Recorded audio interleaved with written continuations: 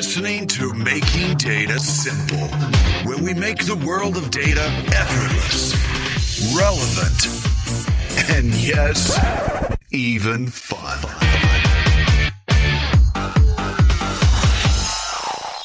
Hey listeners, welcome to Making Data Simple. I've got a little bit of a cold today. This is Al Martin speaking. Maybe it's allergies, I don't know. I thought the cool thing is I thought I was going to have an announcer voice, but I just think it sounds easily at this point. So bear with me. But this is the podcast where we talk about making data accessible, how it drives or is the foundation to the ladder to AI, and anything else, frankly, that we find interesting. We meet experts across the industry, teach us about technology, and teach us about leadership. Again, I'm Al Martin. I lead hybrid data management at IBM. Today, I have an esteemed guest, Laura Ellis, who is an analytics architect, yes, at IBM Cloud here. And what we're going to talk about today is building a data democracy and whatever else comes up for that matter.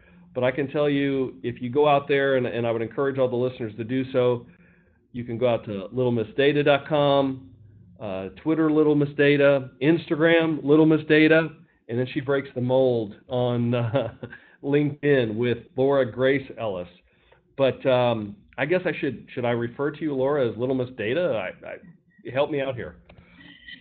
No, we can call me by my name, Laura Ellis. I just kind of like the Little Miss Data persona. I needed a fun Twitter name, and then it grew from there. I think it's fabulous. How are you? Thank you for joining us today. I greatly appreciate it.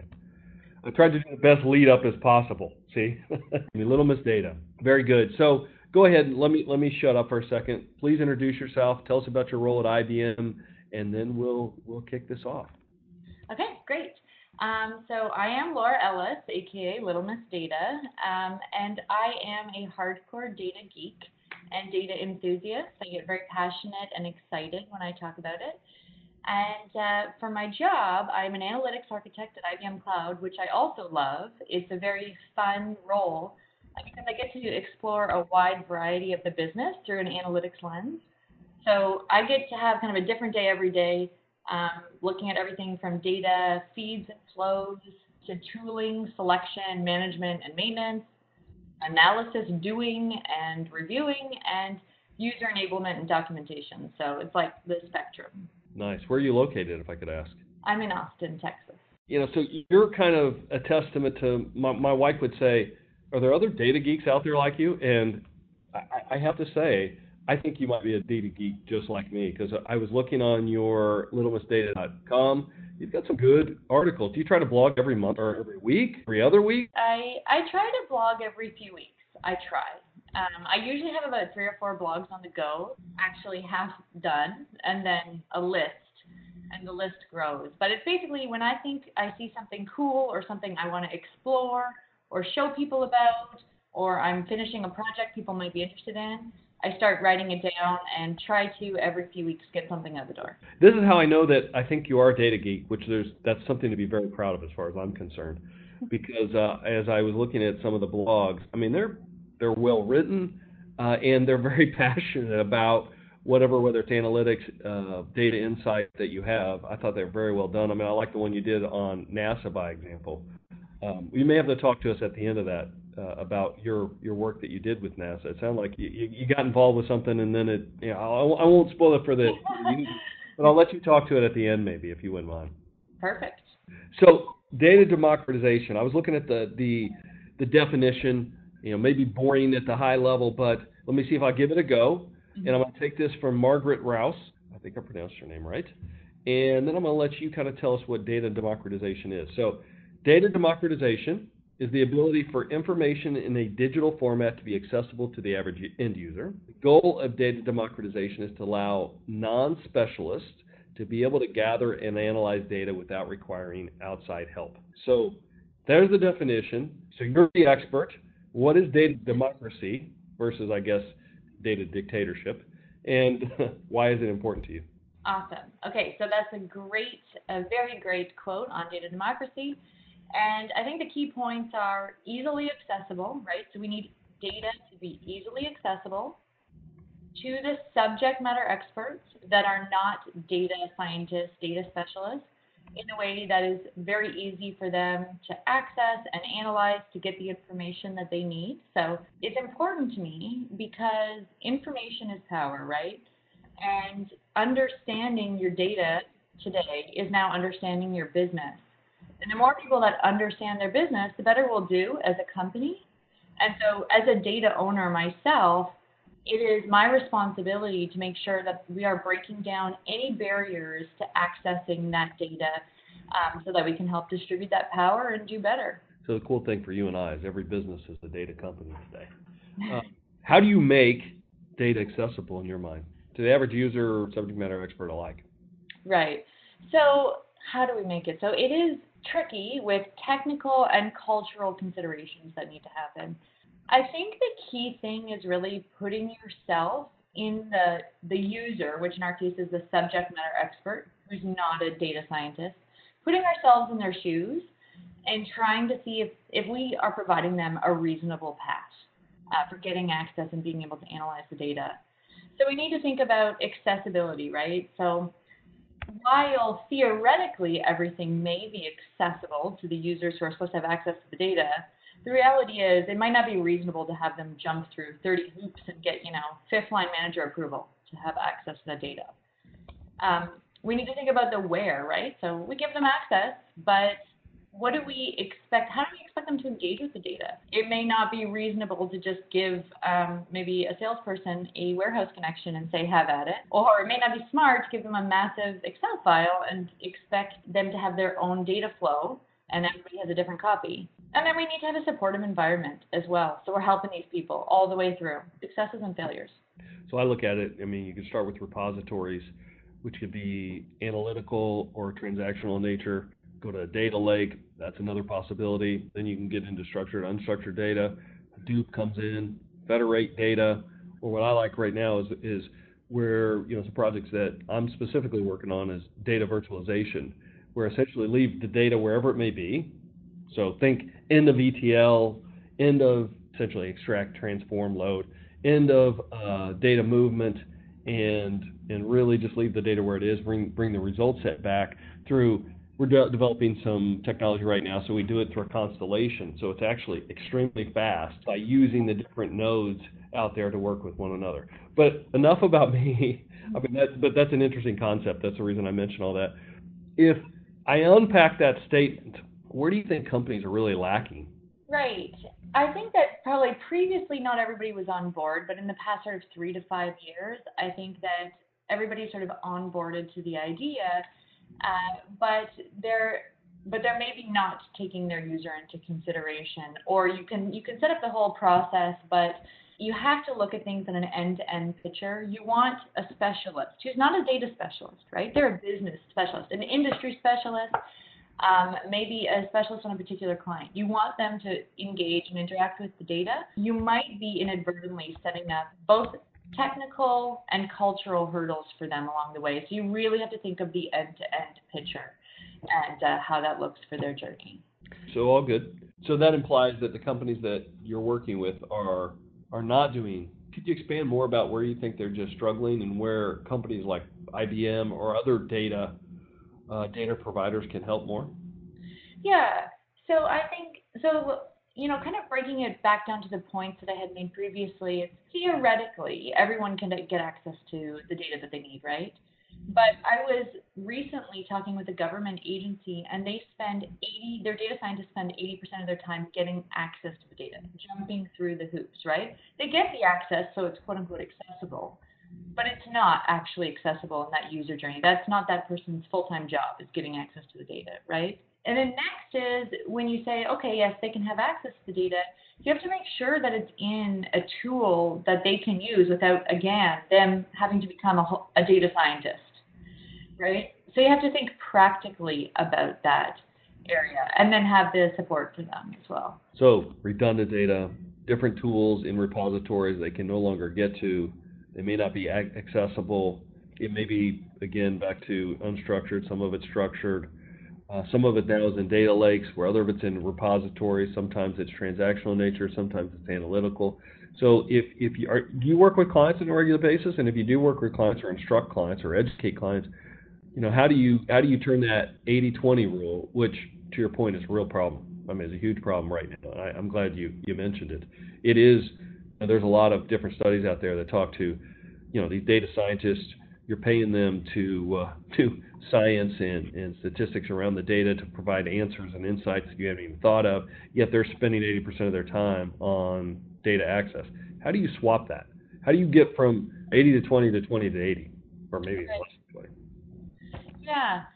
So Al, I don't actually work with clients too much. This is really just from being out in the industry and participating in events and meeting all sorts of people, because I'm a data nerd and I love to be around my people, right? But I live the dream of the internal data democracy mission. And we're lucky within IBM Cloud, and I would imagine it's most units within IBM, that our entire leadership buys into it. So it kind of has to start with your philosophy that we don't accept this anymore, right? We don't accept people putting up sort of artificial barriers to access for data.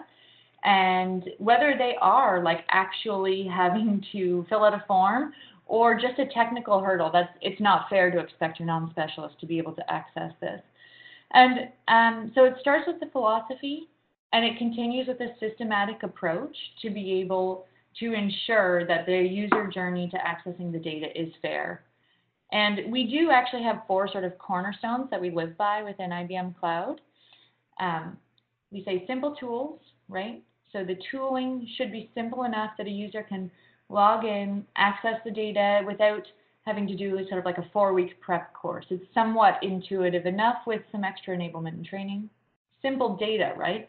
So you can know how to use the tools, whether it's a data application or whether it's something more advanced like Python and R. You can have all of the tool skills in the world, but you need to have simple data. Because we all see these warehouses where there might be tens of thousands of tables, and essentially in a warehouse schema, we've created this whole own world of data objects and their relationships, right? And it can be quite difficult to onboard into that, to try to understand this world that has been set up within a data schema, for example. So we try to make simple data. So a certain set of objects and interactions that can scale pretty easily without the user having to orient themselves to new objects. Third, quality and enablement. So if you don't have quality data, you don't have anything, right? It has to be quality, and we have to be communicating the quality all of the time. Enablement, we have to be doing that. Every new data feature has to go out with the full bells and whistles of enablement, and we need to be helping people. Finally, supportive environments. That's number 4. So you are asking these subject matter experts to go out of their comfort zone to try something new. You need to be there to support them, help them, but also, so they get something wrong. That's fine. We all do. Data scientists do. Everybody gets something a little bit wrong. So you have to have that supportive culture as well, that you're not weaponizing data, as you said, Al. So that's great. So we like lists here. So you talk to the 4 cornerstones of data democracy. Let me see if I get this right, just to restate it for the audience. 1, simple tools. 2, simple data. 3, quality and enablement. And 4, a supportive environment. Did I get it? You got it. 100. You got it. So I would like a little bit more detail, if you could, on each one. I'm not looking at going too far down, but simple tools. Let's start there. I mean, when you say simple tools, what does that mean to the average end user? Right. So simple tools means, again, kind of getting back to this idea of being reasonable about where your subject matter expert should be expected to engage with the data. So it is going to depend on your subject matter expert, but we on IBM Cloud employ a number of data applications, which are sort of a simplified interface for the user to be able to engage with the data.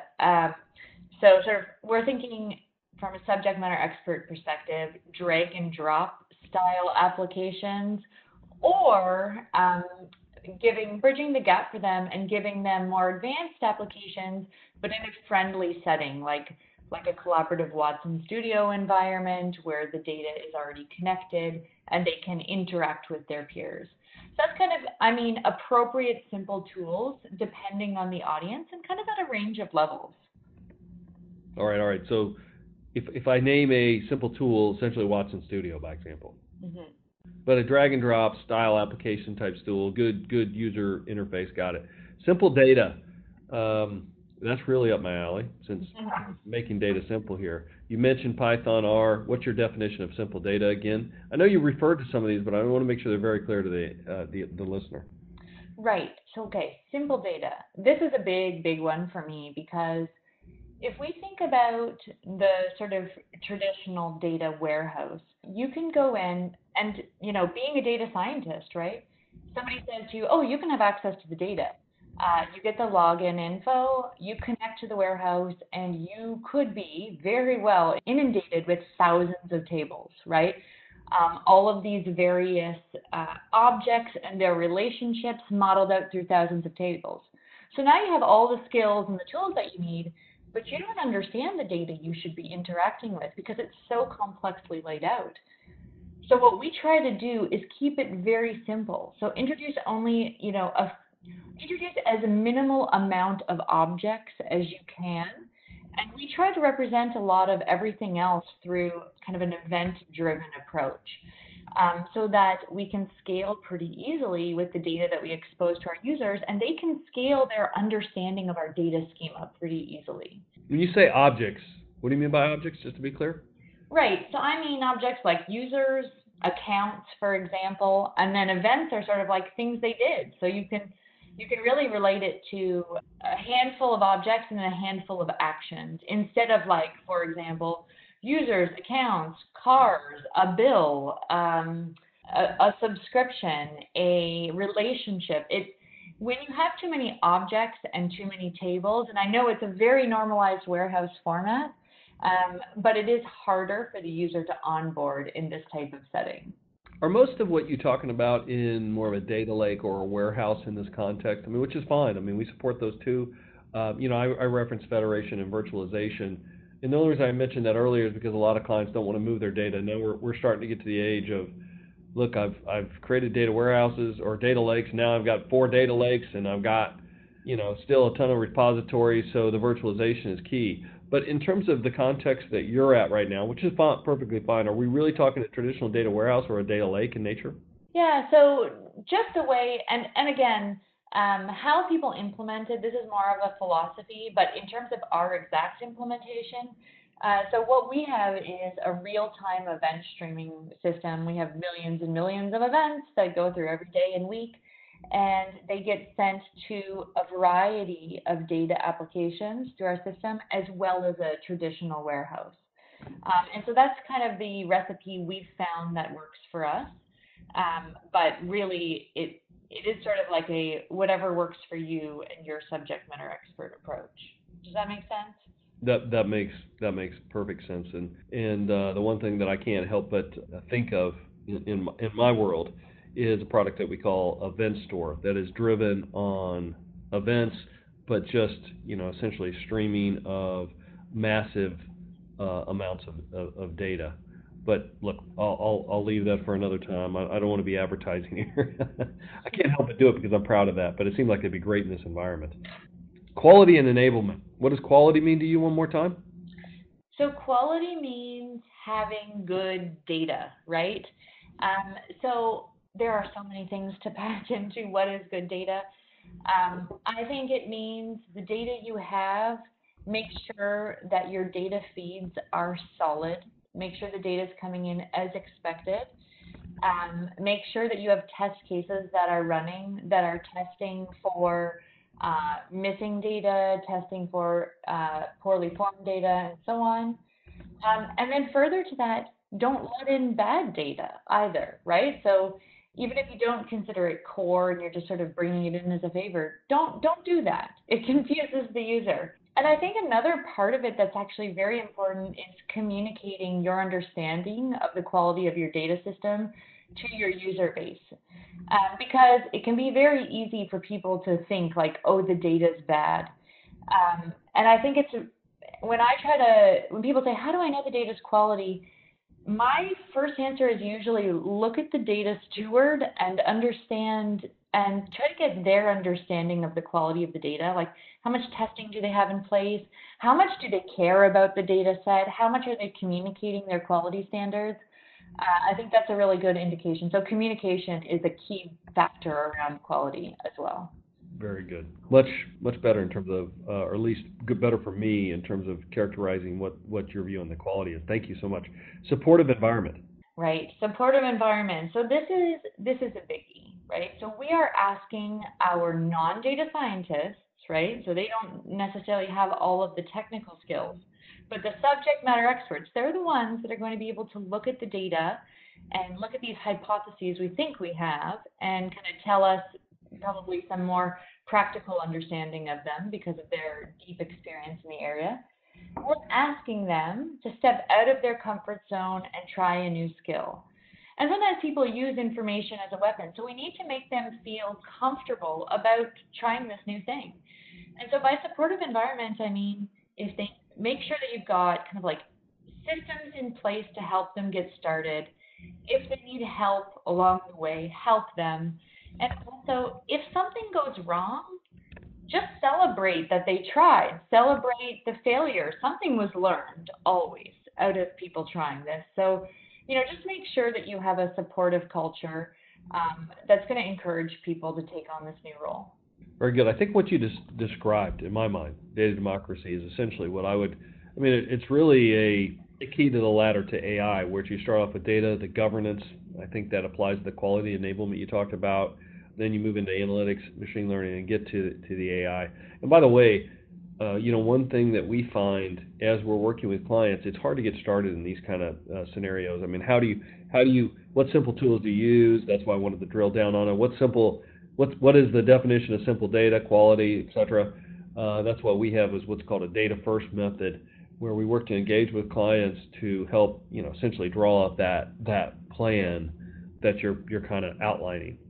I had a question here, and honestly, I can't remember where I got it from. It's probably reading one of your blogs or not, and it talks about dashboards. Mm-hmm. I don't know. I mean, if you're a fan of dashboards, and I want to talk to the pros and cons of dashboards and how they can effectively be used. Awesome question. So I do talk about the limits of dashboards, both in my blog and with anybody who will listen. But I'm not a dashboard hater, not at all. I actually like dashboards. I think that they are a really awesome way to get everybody on the same page about the facts, right? The what. What was the revenue last quarter? Everybody knows. They go to the dashboard, they look at it. What was the top selling product? Everybody knows it's in the dashboard. We're not recreating the wheel. We are all on the same page about the what. It's when you have the right people and you're asking the whys that we start to feel the limits of the dashboards. So for example, somebody asks, why did the revenue increase or decrease last quarter? Why is this the most popular product? And that's when we really start to feel the limits of a dashboard, because what we need to answer those questions is to launch a data investigation that's led by a team of subject matter experts that really understand the space, that can help interpret your findings in the data. And Al, I do have an analogy if you're interested. Yeah, no, I love analogies. Hit it. Okay. Because it's hard to explain, right? Because dashboards feel like the holy grail. So looking at a dashboard is like flying over the ocean in a helicopter, looking down and saying the water's blue. Okay, great. That's a good observation. Nothing wrong, right? Yeah, I got that. So let's say you get a new job and you are now managing an entire ocean, right? So you are managing this body of water and you need to make sure that it's blue, okay? So you're very good at your job, and you say, well, we need to set up proactive monitoring. We do not want to be surprised if this color changes. So you hire an aerial photographer, and that aerial photographer every single week goes around, takes a snapshot of the water, comes back to you. You look, okay, same color blue, perfect. Week 1, awesome. Week 2, great. Week 3, it's a different color. So now you need to ask why. So you ask your aerial photographer, right? They took the snapshot, so why is this color? So their course of action is really to fly at a lower altitude, take more pictures, and come back to you. And we now find it has never been a uniform shade of blue. It's always been different shades of blue, depending on the area that you were looking at. And to answer why those different areas are different shades of blue, we can't ask the aerial photographer to dive in and start trying to figure it out. They are not a subject matter expert in water analysis. We need to bring in the real subject matter experts. We need to bring in people who are able to tell us how the temperature, the current, the wildlife, the flora, the depths, the spills in the area. We need to bring them in, enable them to analyze, get all the info they need out of the water, analyze the data, and come back to you with their findings of what may have happened. And this whole analogy is to say that when we want to answer the hard whys, we need to do a data investigation, and we need to bring in the subject matter experts and let them do their thing. So now, why would ocean water be your example? You must have something in your history or your interests that give you that example. Yes? No? You know what? I wish I was that exciting. I think I just picked something, and I was trying to picture, like what could be an example. I was thinking dashboards are like looking through a window in a house. I don't know. I just picked water. That's fine. That's good too. You're imaginative. That's good. So another thing you talk about, and I'd like you to explain this because I want to make sure I fully understand it, and the listeners as well, is facilitated analysis and self-serve analysis in one of your blogs. So you talk about distinguishing between the two. First of all, could you tell us more about what those both definitions are, what do they mean, and then distinguish between both? Yeah, awesome. So we had just sort of talked about, okay, so technically we should now be believing that we need a data investigation and the subject matter experts need to lead it. So let's think practically how that looks. Okay, they need to lead this investigation. So do you expect them to lead it in a facilitated way, meaning they're not actually doing the analysis themselves, but they're sort of dictating step by step what needs to be done, and a data analyst or data scientist is doing them for them? That's facilitated analysis. And then self-serve is they actually have access to the information that they need in an appropriate tool set, in a data set they can understand, with support to be able to just get their own answers themselves. And when I think about both, and Al, I've been a facilitator in the past for many years where people would come to me and I'd help them with their problems. When I think about both, it kind of looks like this. Subject matter expert comes to you, needs to investigate a problem, explains it to you. You both spend time doing that. The analyst goes away, makes the first view, they meet up again. It's either right or it's wrong. So if it's great, then likely you get the invitation to make another dashboard, which dives in deeper. Or if it's not, you have to revise, and so on and so on, spending time from both people's schedules. And eventually what happens is at some point you hit a limit, right? The person who's asking, the subject matter expert, probably starts to feel bad continuing to revise, and or the data analyst has to move on. And when I think about when I do data investigations, for just a small thing, I will slice and dice it 20 to 50 different ways, right? Why should I expect this subject matter expert to be any different? They only understand the problem space more than me. And so we want to enable them to ask and answer questions to their heart's intent. And that's why I much prefer self-serve analysis. So what's up for you in the future? Where are you headed? Oh, my goodness. I think as long as I'm working with data, solving big problems that are new to me, helping people and, making an impact, I'm happy. I really don't have a grand plan other than keep doing the things I love, keep being challenged. So I'll end with, usually I say, hey, what are you reading today? And you're welcome to answer that. But for the audience out there, I think the first thing you start with this podcast is to go out there and read what Little Miss Data has done out there on your blogs, because you've got a ton of blogs out there, all interesting data storytelling. I went out there right now as we were talking. Happy holidays, data lovers. I mean, you do it all. Predictive analytics tutorial. That's good, but I'll still ask you, where do you go for your info? So I get a lot of info from Twitter, actually, funnily enough. It feels like almost overwhelming at times, but people, I kind of get my info from the public, right, from my people, and just listening to what people are saying and going out there and exploring it. And that's where I get my info. And then, Al, in terms of the books I'm reading, right now I'm actually working on a blog, one of the blogs I'm working on, about data science books for kids. Because I have 2 young girls, 3 and 5, and I want to read them data science books, but they're not super readily available, so I'm trying to kind of hack it together with some coding books and some math books. So I ordered a bunch of them, and I'm trying to read them myself and trying to have the kids read them with me. And that's kind of what I'm working on right now. Nice. I have 3 girls, so together we have 5 girls that we could start a basketball team. Totally. Yeah. We're a team of data scientists, let's say that. That's right. A team of data scientists. I like it. Well, Laura, thank you so much. I appreciate you being here. You've given us a lot of information. We'll get this out to the community ASAP. Again, much appreciated. Last word, I'll let you have it. Oh, my goodness.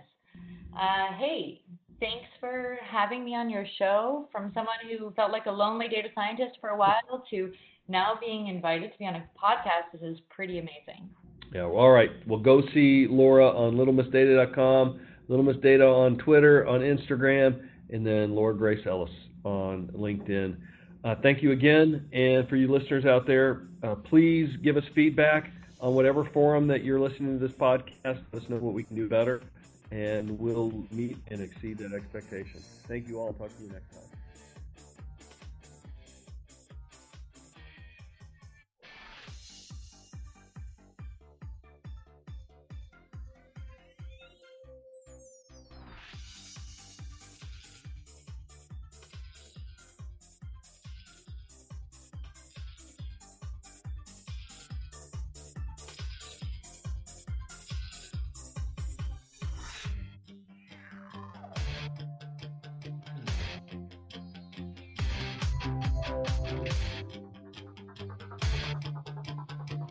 Thanks for listening to the Making Data Simple podcast, where we make data fun.